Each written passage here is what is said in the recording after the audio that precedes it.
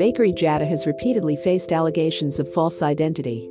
The District Court of Hamburg has rejected the proceedings against Bakery Jada.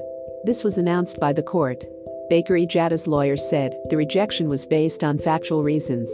The public prosecutor's office could not prove that Bakery Jada deceived. The Hamburg public prosecutor's office brought charges against the player. According to the authorities, he should be Bakary Dafe, who is 2.5 years his senior. The Gambian had been accused of violating the Residence Act in 4 cases and indirect false certification in another case. While Bakery Jada's lawyer said there is no suspicion and no reason for further investigation, and that has been determined.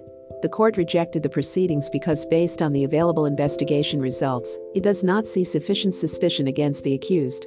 There is no overriding probability that the accused has deceived about his identity.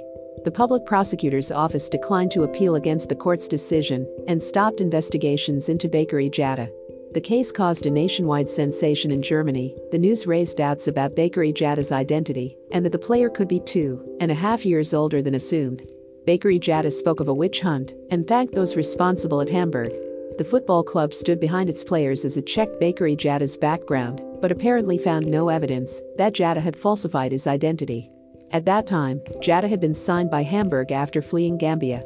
Jada is the longest-serving player in Hamburg's current squad and has already played over 120 competitive games for the club. Remember to follow Golia by hitting the follow button and slapping a 5-star review on the show or tapping the love icon. Let's get to 1 million followers and tune in daily for new episodes.